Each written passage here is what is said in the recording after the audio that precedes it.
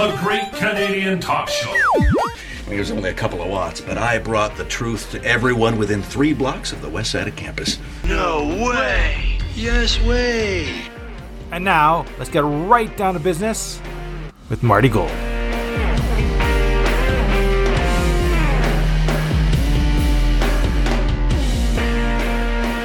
Welcome to the Great Canadian Talk Show podcast. This is episode 36 of season 3. Boy, time flies when you're having fun. And I'm Marty Gold. Not going to be talking about the fundraising campaign over the course of the Christmas season. We've had some success so far. I'll get back to that. A push to try to get us over the stated goal of $1,800. And I'm going to be appealing to all of you. But I'm going to pick up on that after Boxing Day, after December 27th. But I do want to thank the very generous individuals who've contacted me, who've met with me, who've sent along support in furtherance of our goals, which is doing this kind of work, bringing you the kind of analysis, investigation, and reporting that is simply not provided by the mainstream media in Winnipeg, and in also, bringing forward reports, for instance, the Sargent Avenue bike lane. And let me tell you something, when we revealed that in our last podcast, that was the next target for these geniuses, these urban visionaries that have never run an actual retail business in their lives, nobody wants to talk. Nobody's gotten back to us. Various interview requests. So there is a city councillor, not directly related to actually any of the bike lanes that we've talked about. A city councillor whose ward doesn't seem to be afflicted with a bike lane has offered us some time over the course of the weekend, and I'm going to try to accommodate that. I haven't heard of the specific arrangement yet, but I expect that we will have an interview with a city councillor upcoming as well on Christmas Day. It's in the can, and I've got to put the finishing touches on it. Our special interview, fourth in our series, with Andrew Marquess of GEM Equities. He's going to talk more about the court case with the city, the expropriation hearing, and also his perspectives on the federal arm twisting of municipalities, a developer's point of view about the kinds of things that are getting in the way of the approval of new housing developments across this country and in this city in particular. And Marcus with some very interesting comments that I know is going to make your Christmas day. I guarantee it. Crime Court's public safety update in this episode brought to you by Jamrock Security. And they're going to be continuing to sponsor these segments into the new year. And for that, I very much thank them. I'm going to start off this time with a look at the public safety angle. Last time, you'll recall, we started with crime and courts and then landed on public safety. This one's going to come around to public safety and something that could have turned into a problem and did not because of the way that it was handled. On Thursday, a plan had been hatched for a picket, I think it was called an information picket, outside of the Chapters store in what's called Kennison Common, out by IKEA. Best way to explain to people that aren't familiar with each and every intersection and which businesses are clustered where out there. I'm barely gotten familiar with it myself. But that company, Indigo, has been targeted by anti-Semitic activists attacking Heather Reisman, the owner of that company, a respected leader in the Jewish community. She's from Toronto for many decades. And the issue is that she provides scholarships to individuals who come from, let's just say, North America. I assume it's North America. I assume it's Canada, actually. But scholarships for people that join the IDF, that go to Israel after they turn 18 or 19 or whatever. They get out of high school, for instance. They join the Israeli Defense Forces, and she provides scholarships after their term of duty is up. And somehow this promotes genocide and apartheid and every other stupid idea that Jew haters out there like to sling around, at the notion that soldiers who serve in the IDF are somehow criminals. And the support of it, when you criticize somebody for the support of it, it's not anti-Semitic. When you say boycott chapters because they provide scholarships to people after they get out of the army, just a bunch of screwballs. But they've caused damage. In Toronto in particular, that store was targeted, red paint splattered on it. I think that there was posters glued up on it as well, right? The usual kind of disgusting antisocial behavior, harassing a Jewish business person. And this has gone on other locations, certainly in Toronto. Not so much we've seen it in Winnipeg. This would have been, I think, the first example of it in Winnipeg, of this concept of an info picket for Palestine to disrupt the Indigo at Kennison Common. This put forward by, among other groups, Labor for Palestine Winnipeg.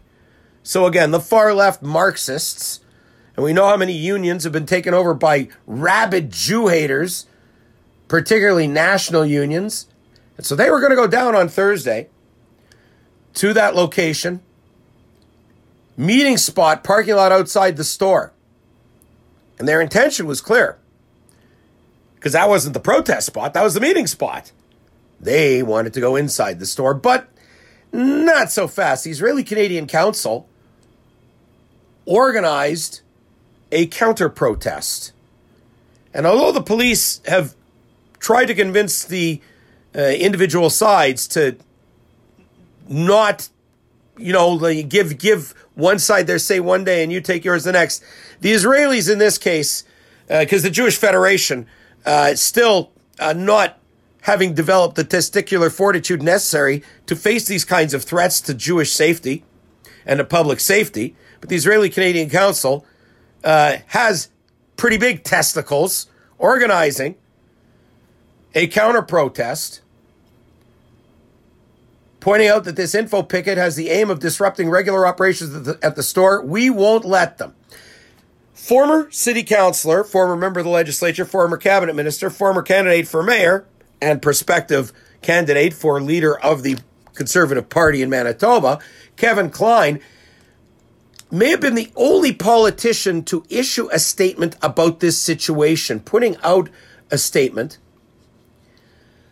that a pro-Palestinian, anti-Jewish organization is calling for a demonstration in front of the Jewish-owned Chapters Indigo store at Kennison Commons, and provided the notice, the poster that had been circulated to recruit people. Klein saying, let me be clear, the deliberate targeting of a business by any group, regardless of their social, political, or cultural differences, is not acceptable.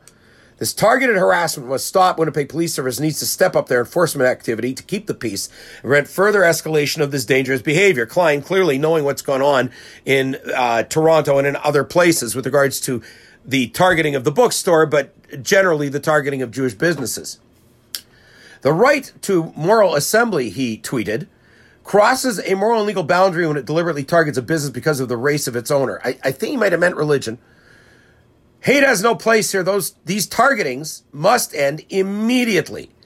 And of course, on Twitter, you always have wiseacres piping in, some self-hating, I can't even describe how far left this nut bar is, some self-hating Jew.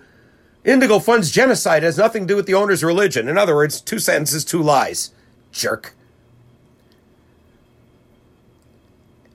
And Klein was right in that the police needed to ensure that their presence was felt, and they did, according to a listener of this program. Staff has confirmed that there was 8 police cars, 2 cops in the vestibule, 12 uniformed cops, an unknown number of undercover cops. The protesters played music and chanted and stayed outside. What was going on inside? According to a press release to the members of the Jewish community by the Israeli-Canadian Council, successful outcome. Protest moved outside Indigo. Our concerns were heard by both store management and the Winnipeg Police, resulting in the protest being moved outside the store. A heartfelt thank you to everyone who came out to support Indigo. Your presence made a significant impact turning the situation into a positive and inclusive atmosphere. The store was filled with members of our community, creating an uplifting and supportive environment. Thank you for maintaining your solidarity and a commitment to maintaining a respectful space for all. Signed, the Israeli-Canadian Council.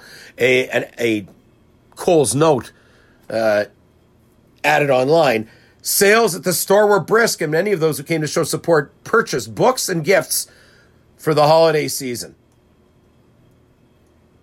It's not the end of the protests and protest marches. I'm recording this segment in particular late on Friday night, but on Saturday, the Canadian Palestinian Association of Manitoba has announced that they were planning a protest march, and at Polo Park Mall, the mall management found out, the police found out, and they were told in no uncertain terms, nobody's coming on the property and nobody's protesting inside the mall. Location change. After discussions with many community members, meaning cops, we've decided it would be best to have the rally outside the mall instead of inside. And then they go on with oppression, colonization, humanity, leaving out using hospitals as Hamas headquarters and how many doctors and nurses were in Hamas, and the fact there's not a single United Nations refugee organization, school or facility that has not had weapons in it in the war in Gaza has been uncovered by the IDF. Repeating from the river to the sea, Palestine will be free. Polo Park Shopping Center, December 23rd, 1 p.m. Please meet by Portage Avenue. And so, again, now we've seen these kinds of deliberate disruptions of Christmas. There will be no Christmas. This is how the posters work in bigger cities where they have this force of numbers that's just incomprehensible. In Toronto, Montreal, places like that, where the premiers have, again, no testicles, and where the police are incapable of developing a plan to protect the public, to protect public order. Here in Winnipeg, it looks like there's 2 occasions in a row where the Winnipeg police have put their foots down, and forced a change of plans on these anti-Israel, anti-Semitic, pro-Hamas protest marchers. And good on the cops, good on Kevin Klein for bringing it up, good on the Israeli-Canadian Council for doing the work that the Jewish Federation won't. And we'll continue to keep an eye on that and all issues relating to the rise of anti-Semitism. You can find those on actionline.ca on our website. And when you go to the far right on the site, you'll see a tab that says Watchdog Blog. And under there's a tab called Hate Crimes. And that's right now where we're putting all the stories relating to these situations, in particular in Winnipeg, but there's also editorials that I've picked up and published columns, are editorials written by experts in this field. I'm hoping to run something for my friend Moishe Phillips, who's from Philadelphia, in the near future. Dr. Raphael Medoff has provided columns. He's frequently published in, I think it's Jewish Journal, and so you can find information and articles that are relevant not only to the bigger picture of the rise of anti-Semitism and Jew hate under the guise of anti-Zionism, but also the what's going on in the local scene. I am the only person covering this. And whereas there's smart Alex out there in the Winnipeg media that say, oh, no, you don't need specialized knowledge to understand what's going on with anti-Semitism. And well, yes, you do. You have to know what the signs are. You have to know what the language means. You have to know what the tactics are. You have to know when something's is targeting Jews or targeting Jewish businesses, and you have to show that you care. Winnipeg newsrooms, absolutely incapable of doing it. And we've seen it nationally with the kind of reporting, and it's a mistake in the script by CBC. After the mistake in the script by CTV that they still haven't apologized for from a couple of weeks ago. I'm going to continue to keep an eye on that. And just to explain, when you support this podcast, when you make sure that we have the resources, the bills are paid, I continue to provide the coverage. CBC, CJOB, the Free Press, the Winnipeg Sun, none of them provide or are willing to provide to give you the information you need to understand who's out there trying to overthrow Western democracy, who's out there trying to undermine this Jewish safety, and who's also undermining the safety of Christian communities, might I add, as we've seen in evidence across the states, the U.S., with these kinds of similar marches. I am standing here ready to be a sentry, ready to be your watchdog. That's in part when you support this program, whether it's through PayPal, through Interact donations, or other means, when you directly contact me, martygoldlive@gmail.com. That's the kind of work that we provide here through actionline.ca and on the Great Canadian Talk Show podcast. I'm going to have a roundup of the 2 most recent murders, some information about the people accused in the murders, and also the return of blight to the St. Boniface Hospital area. Imagine, just wait till you hear what's going on, and the city wants to build a bike path to lead people, a bike lane, to lead people right to that kind of public disorder. It's a disgrace. And Matt Allard, the city councillor, he's on vacation till January 3rd. We're going to give him a few things to have to answer for, along with covering, again, these 2 most recent murders here in the city, right after this break.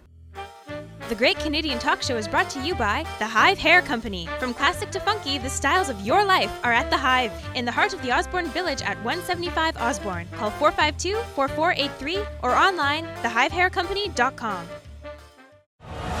Do you have a comment, story tip, or want to advertise or support the Great Canadian Talk Show podcast? Email tgcts1@gmail.com. Join the Facebook group or follow us on Twitter @TGCTS. You have the power. The Crime Courts and Public Safety Update is sponsored by Jamrock Security. For your home, your family, your business, your employees, and for your community, Jamrock provides affordable protection solutions. Call 204-880-1564 or go online, jamrocksecurity.ca. Do security. Do it smart. Jamrock Security. Before I get into what is the intended direction of part 2, we're going to be in 3 parts here with the crime and courts part of this episode of episode 36. But there are a couple other points that in the course of this break between part 1 and part 2, I got an email. And so there's a few details that relate to what I was talking about. The ongoing marches in Winnipeg, not so much what happened at Indigo in terms of the note I got, but in terms of what is planned to transpire on Saturday. And so I just need to go back to that for 1 second just to make sure that I'm clear on a couple of points. I think this is a Winnipeg Sun report, said that the Jewish Federation, I guess they had some communication from the Federation, which noted similar protests at malls in other parts of the country, as I recounted.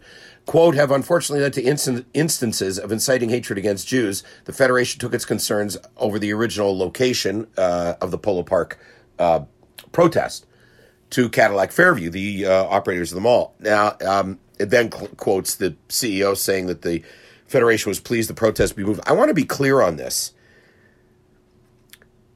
It's when people like retired lawyer Bill Narvey sends a letter, an email, to all the major Jewish organizations and directly to the leadership, not just to the info at, along with other residents of Winnipeg, generally from the Israeli Canadian Council, from that part of the Jewish community. There's 4,000 Israelis here. And when they say, did you know this was going on? What are you going to do about it? And Bill Narvey never gets an answer, which is pretty damn rude, by the way. This is how the Jewish community leadership operates. They look down their nose at people that dare to push them to do better. And so while I don't doubt that the Federation sent something to Cadillac Fairview, they wouldn't have even known about this if it wasn't for the people that actually do the work of monitoring social media to keep an eye on the safety and security of the Jewish community as well as the general community in Winnipeg. Federation's got zero relationship with the Winnipeg police when it comes to these matters. I assure you.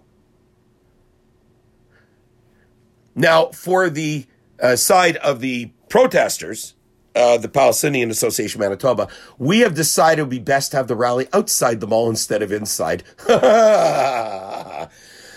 Yeah, I've been moved, according to the newspaper, to the southwest corner of the mall parking lot, which would be the St. James and Portage side of things. And thereby the mall and the police, by putting their foot down, avoiding the inevitable build to Kristallnacht here in Winnipeg, guaranteed. And Cadillac Fairview committed to ensuring a safe and secure environment for shoppers, tenants, and employees. And so what we have, the reason why this is important is the organizers backed off from a protest in the middle of the mall on basically I'm sure it's the busiest day, right? Basically, Saturday is Christmas Eve for all intents and purposes. Busiest shopping day of the year.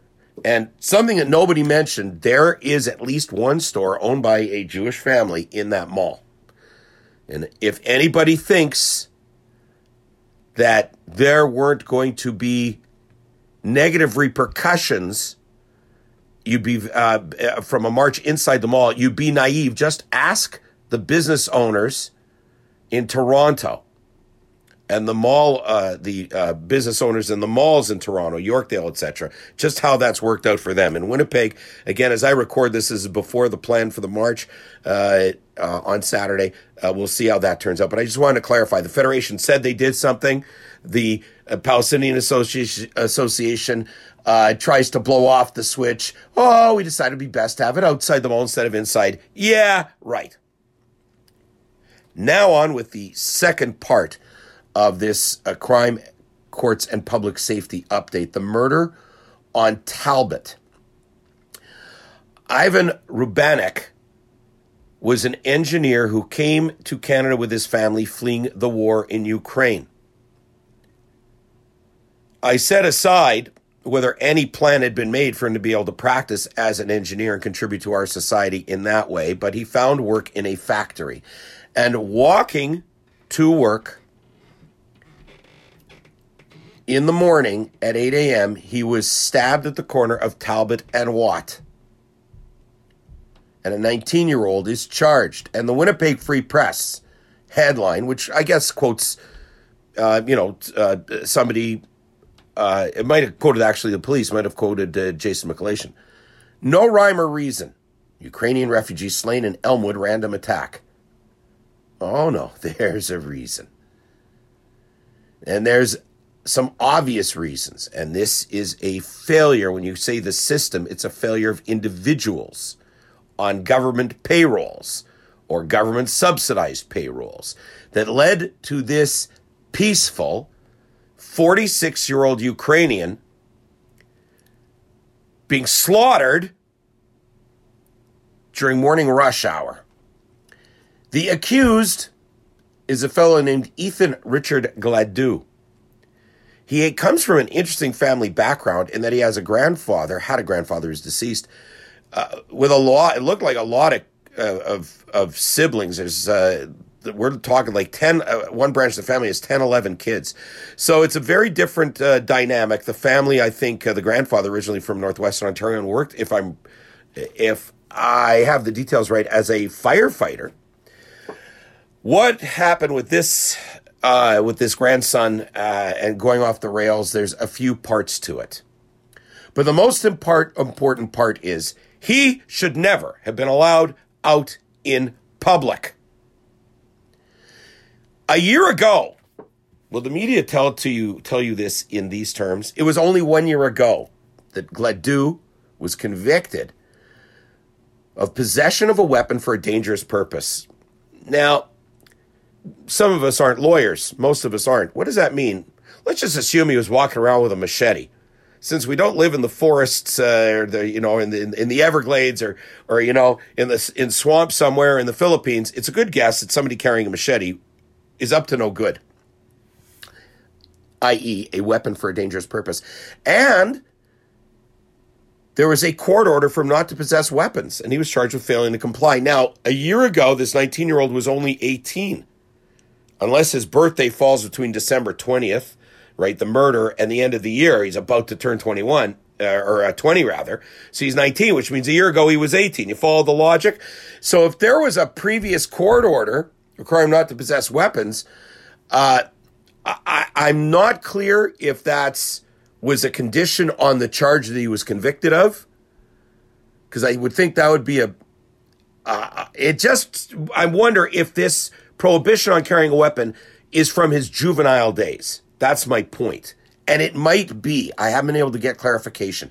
This fellow, carrying a possession of a weapon for a dangerous purpose, failing to comply with the court order, got 12 months of supervised probation. That supervision expire yet? Didn't do much good. At the time of the slaying, as the media puts it, in other words, when Ivan walked into this Gladue fellow, Gladue was on bail and facing assault and weapons charges for 2 separate incidents in April and September. So let's focus on this. A year ago, he's convicted of possession of a dangerous weapon for a bad purpose, okay? Then he's alleged to commit assault and be in possession of weapons, if not use the weapons, in April and then September. Now, you'd think that somebody like this wouldn't be allowed to circulate in public. But when the ruling class isn't threatened by these kinds of characters, that isn't how public safety works. He had bail conditions. He was out on bail. Now, again, look at the pattern. I don't know when the originating incident was. The result of the conviction last December. Convicted December, incident in April, incident in September, all involving weapons. The last 2 were assaults. This is, again, what we've talked about in the other podcasts. You see this pattern?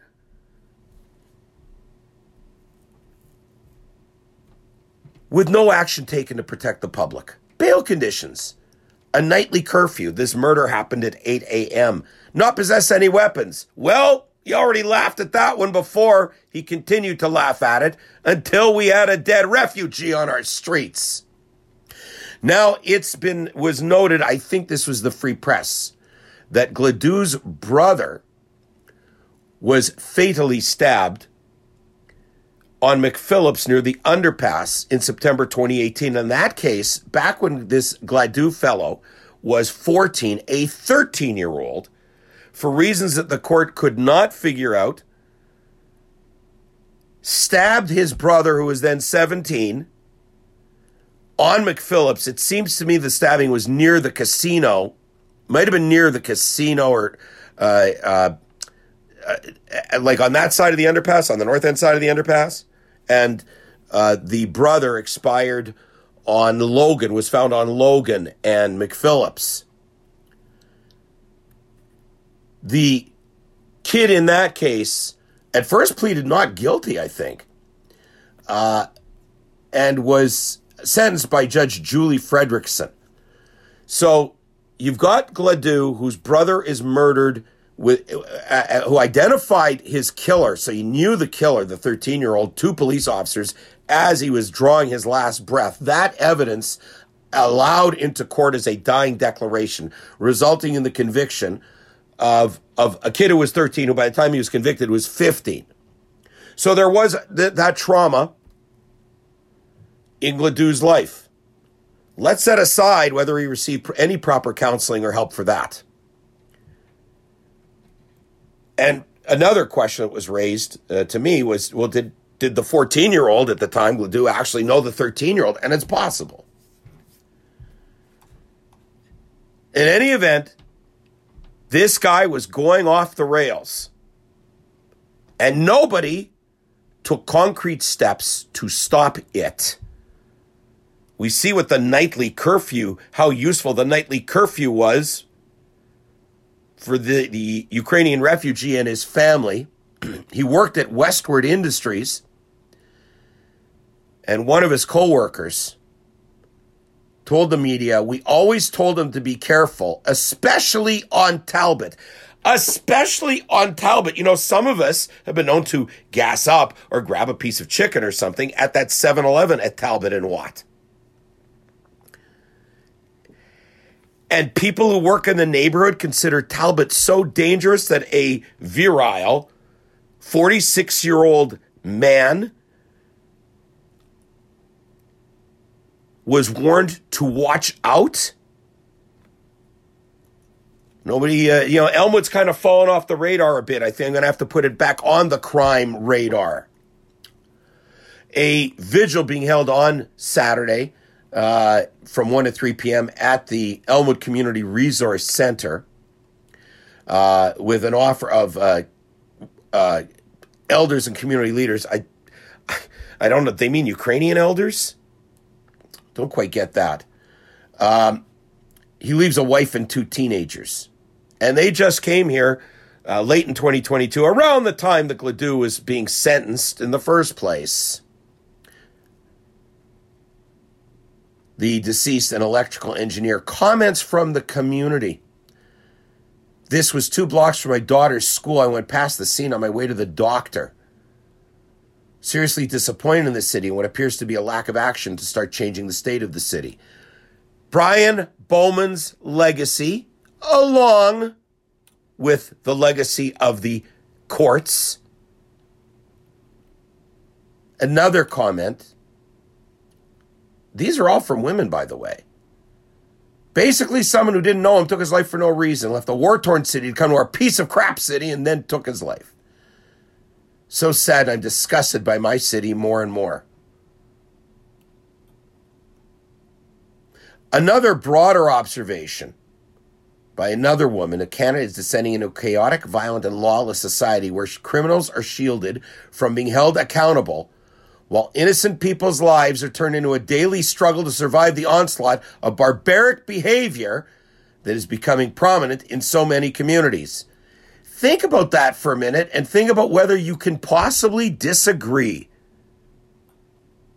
with that conclusion. Hard to argue, isn't it?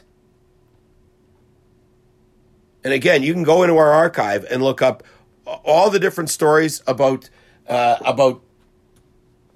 crime, about how the courts are handling these matters, and you'll see time and again the recidivism and the lack of dealing with these things as they're brewing, which results in the end in more violence, more lawlessness, and in fatalities.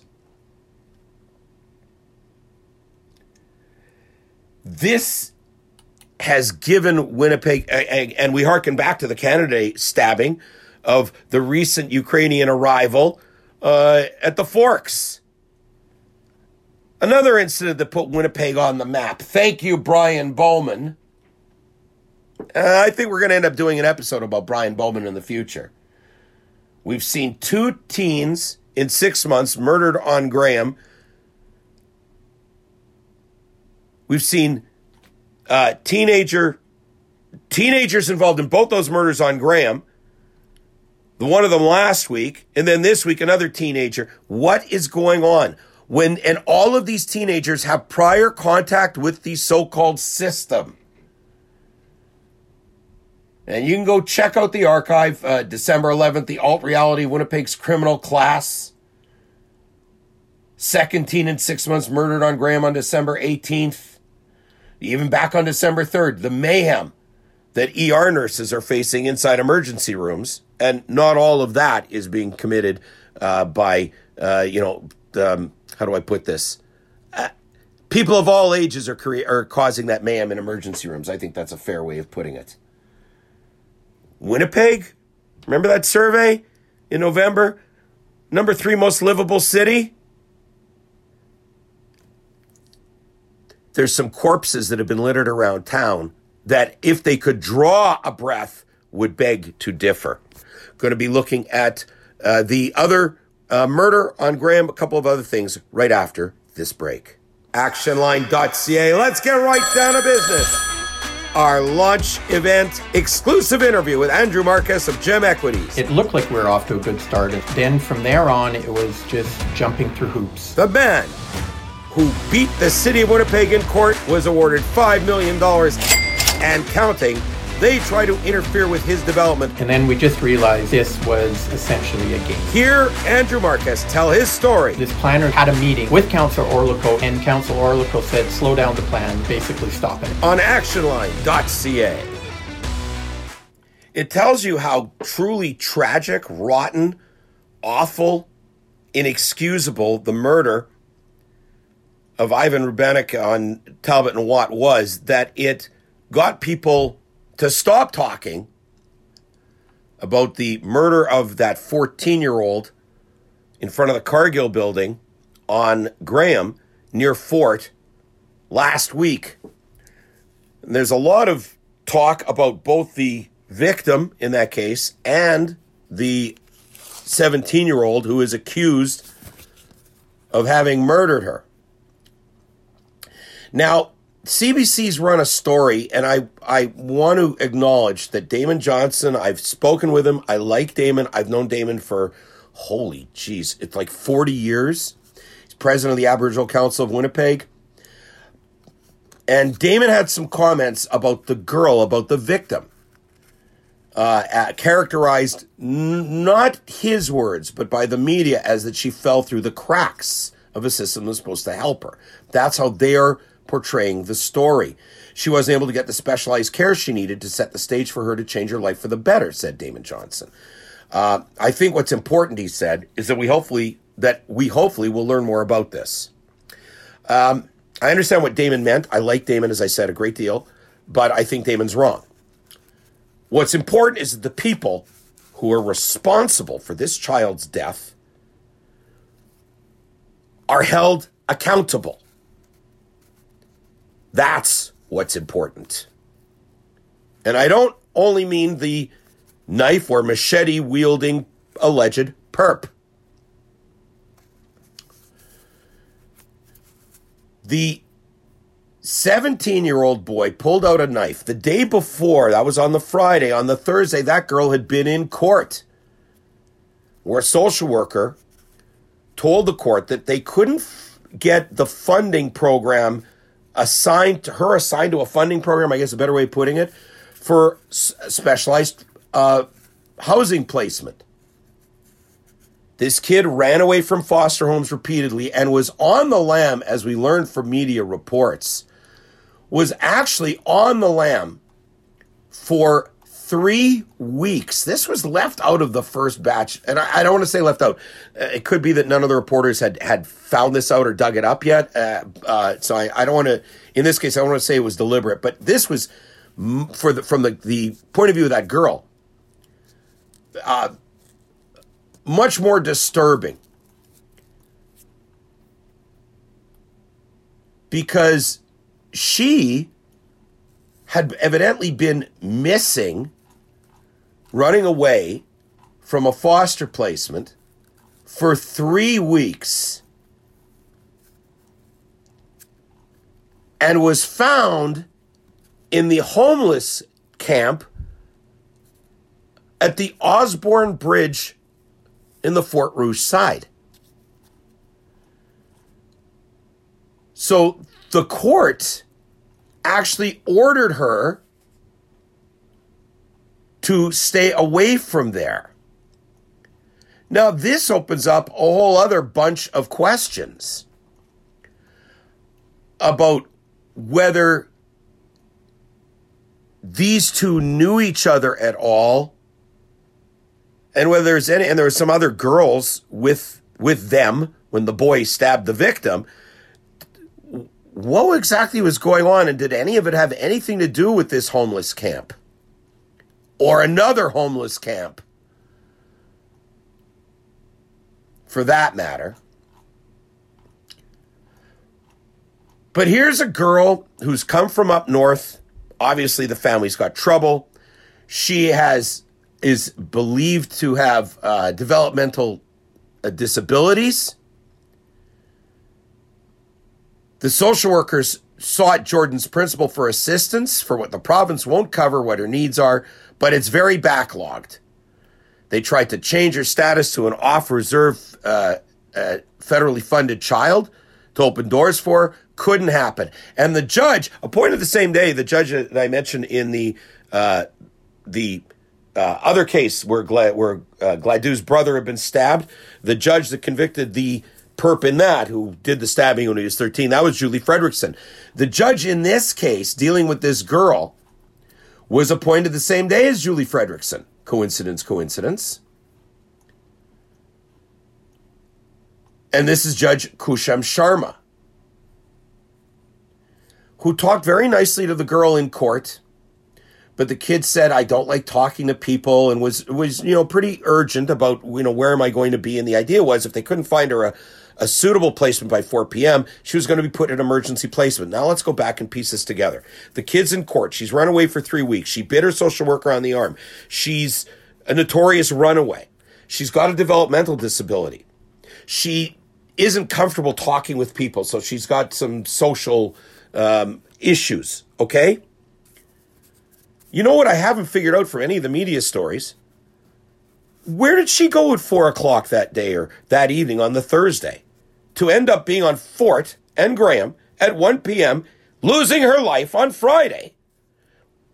You remember the previous regime of the NDP government when, Kerry Irvin Ross was the minister and they'd be dumping kids in hotels? It makes you wonder if this kid would have been safer in a damn hotel. Where did she go? Who was responsible for her? Did she was given a placement in a foster home somewhere, had a bed, right? And then just picked up and left? Nobody's answered that. Why was she put in an environment where she'd be able to leave when the last time she screwed off for 3 weeks to a homeless camp? Every time you hear these leftists go, oh, think about the children. And then when they get children in their hands, they think about their paychecks and not the children. Court was told if the social worker was unable to find somewhere for the teen by 4 p.m. that day, she would be given an emergency placement. The girl asked her social worker, do you think you could find the placement as soon as possible? Doing my best. The girl struggled with, here's again for the media reports, on a wait list for a fetal alcohol spectrum disorder assessment. How had she not had that, the minute she came into contact with social workers? What? Frequently went missing from her previous foster home. Should be provided emergency placement if they couldn't find a foster home by 4 p.m. that day. Unbelievable. But there are adults that had contact with this kid. Oh, what does Nahanni Fontaine say? The girl's death is heartbreaking. I'm committed to making sure youth across our province are cared for. Noted by the Free Press. Fontaine did not provide any specific examples of how the government will reduce risks for at-risk children. What would Nahanni Fontaine in opposition have said if, under a conservative government, a child was in custody at 4 o'clock and was butchered on the street by 1 o'clock the next day? She'd probably be demanding her own resignation. Now, a comment from a listener about this case. I'm going to provide their perspective, not all of which I agree with, but they make some good points. This press is trying to make the system the villain of the story. This is how I read it. The girl is a chronic runaway. She's likely at the homeless camp when the outreach worker found her, which I think is probably true. She tried to run and he held her, but she bit him. The only way to control her whereabouts was to have her arrested. She showed up in court and does the song and dance about wanting a place to stay, which, I think that's natural enough. The kid wants a roof over her head and is not from Winnipeg. It's not like she can just go back to her parents' house or something. She does a song and dance, according to this listener, about wanting a place to stay and obeying court orders, anything to get out of custody. So they can't find special housing for her, so what? They put her up at a hotel? Well, no, they supposedly stopped doing that, right? The next morning, she splits, hooks up with some teens downtown who kill her in broad daylight as the bus stop was filled with people.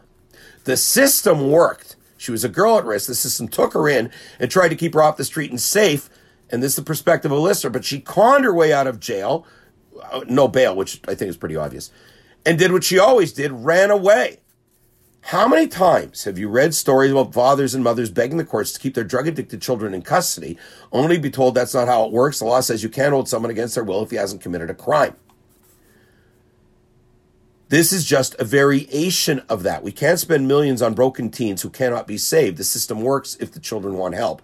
If not, Darwinism does its job.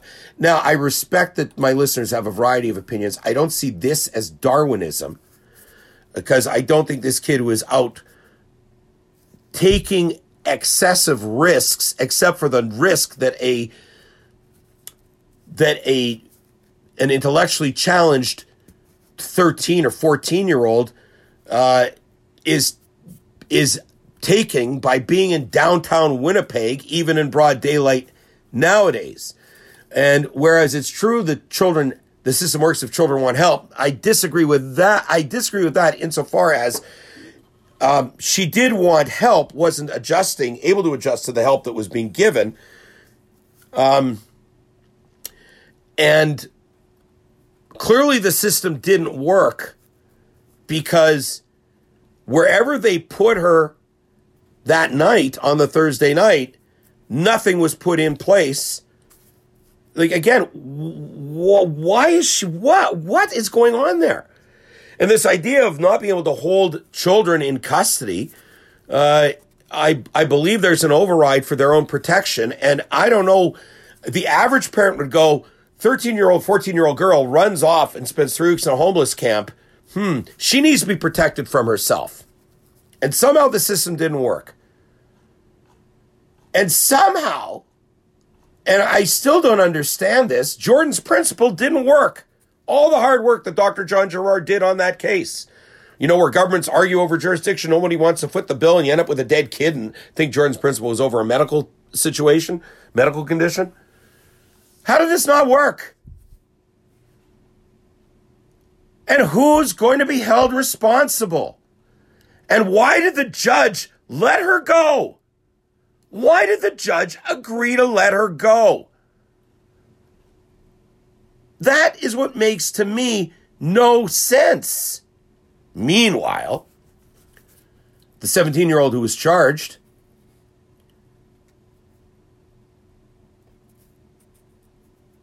wait a second. I think I just noticed.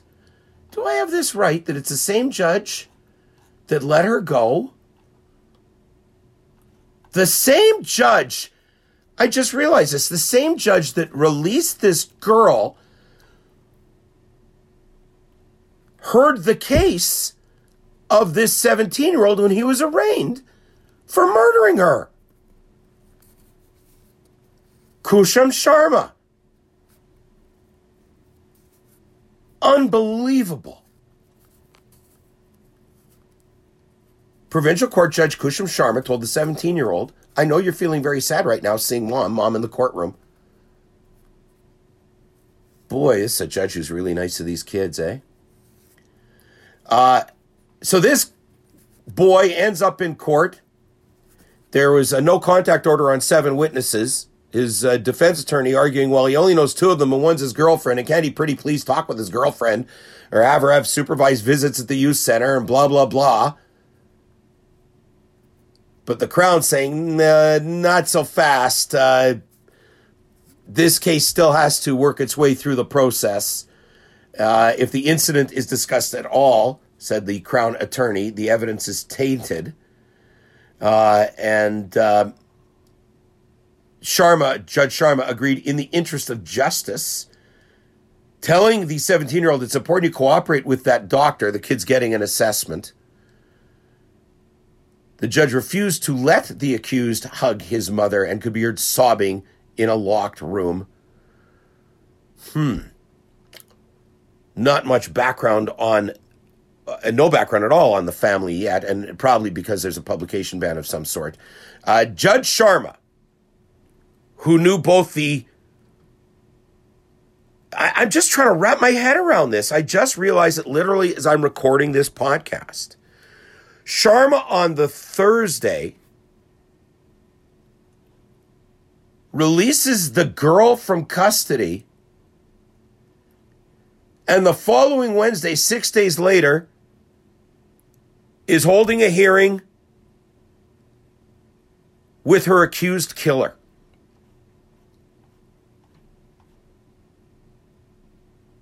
Sharma was executive director of the Innovation and Restorative Justice branch of Manitoba Justice. According to her background, she's never actually practiced law. She went straight from university to working as a crown. I wonder a little bit about lawyers who never practice law, who then become judges. And this has created a class of judges who, like Brian Bowman, have their heads in a rarefied air, very far detached from the reality that senior citizens, for instance, standing at bus stops on the August long weekend and then get punched in the nose, or Ukrainian refugees going to the Forks or walking to work at Talbot and Watt. I wonder if how well these judges relate to the what used to be called the proletariat.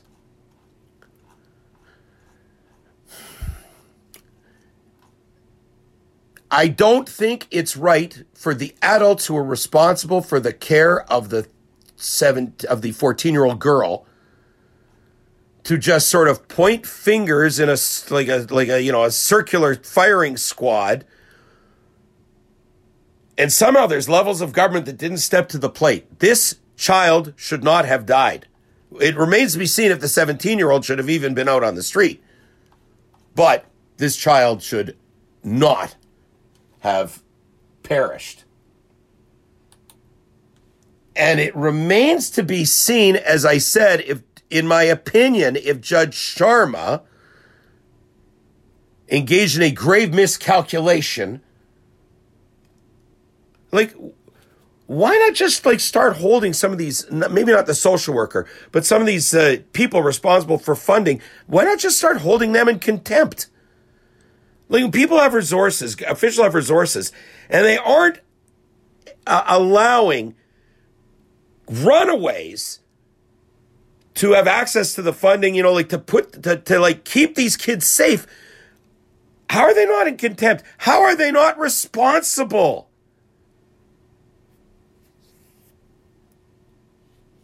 Just unbelievable. And well, obviously, this is an important issue to us, an important issue to our listeners. We're going to stay on it. Now, another thing that's an important issue when it comes to crime courts and public safety, having just discussed certainly crime in courts. Lo and behold, you can take the bus shack away from the bus stop, but you can't take the derelict bums away from the area. When you're coming down Goulet, before you get to McDonald's, there's a little lane that juts out onto Goulet. It's called Goulet Place, and that has now become, by the way, the main egress road coming out of the St. Boniface emergency room during the reconstruction.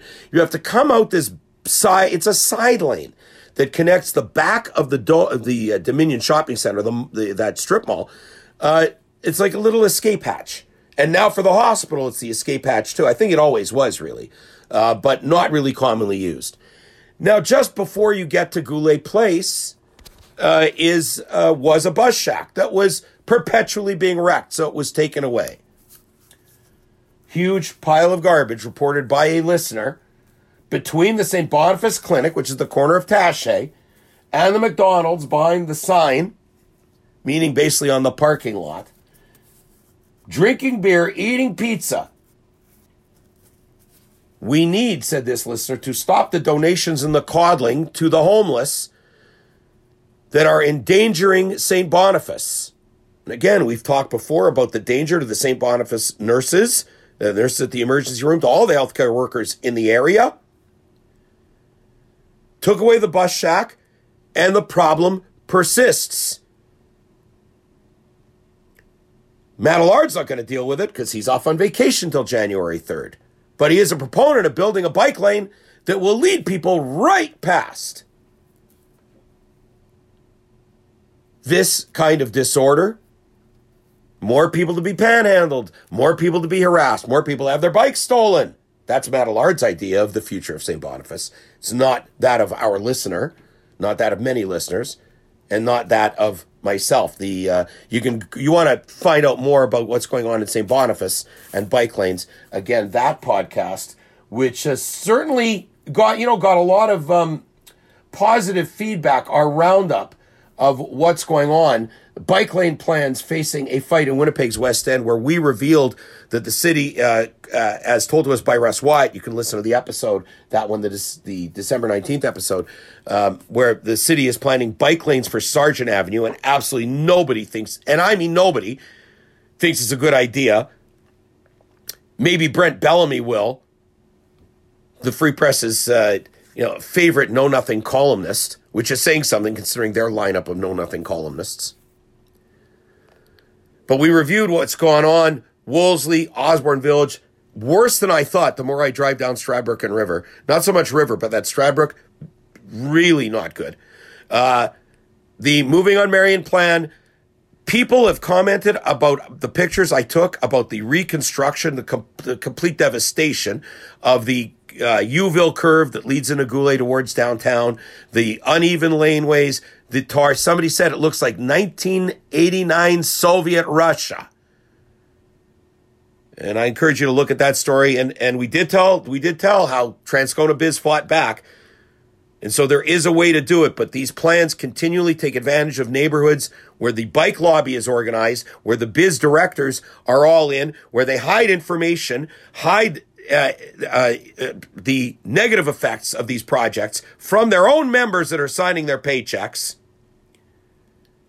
In the case of St. Boniface near the hospital, there's no residents association. The city continually takes advantage of neighborhoods that don't have organization, takes advantage of controlling the flow of information. And unlike what the auditor said in 2012, you have to talk about the bad side of bike lanes and these kinds of active transportation infrastructures, not only the good side.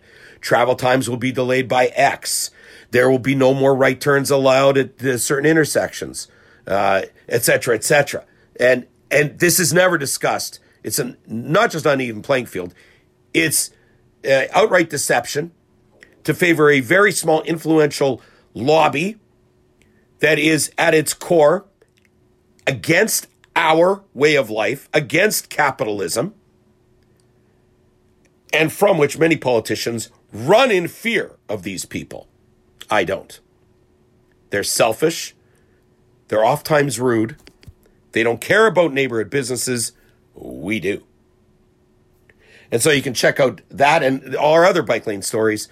And this goes back to Winnipeg media. Nobody's reported that Provencher put up a fight. Nobody's reported that Transcona fought and ensured there'd be no parking loss. Nobody's talked about the deception in St. Boniface and that the city has to this day never told the neighborhood, we're going to take away 99 parking spots.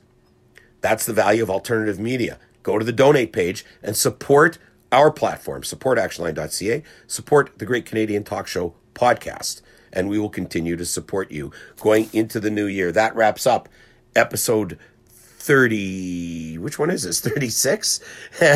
And we'll be back Christmas Day. Special interview. You're going to hear more from Andrew Marquez of Gem Equities. You don't want to miss that episode. Until then, enjoy your holiday weekend. Or week, I suppose. You have the power. Thanks for listening to The Great Canadian Talk Show. If you want to email Marty, send it to tgcts1@gmail.com or follow him on Twitter @tgcts.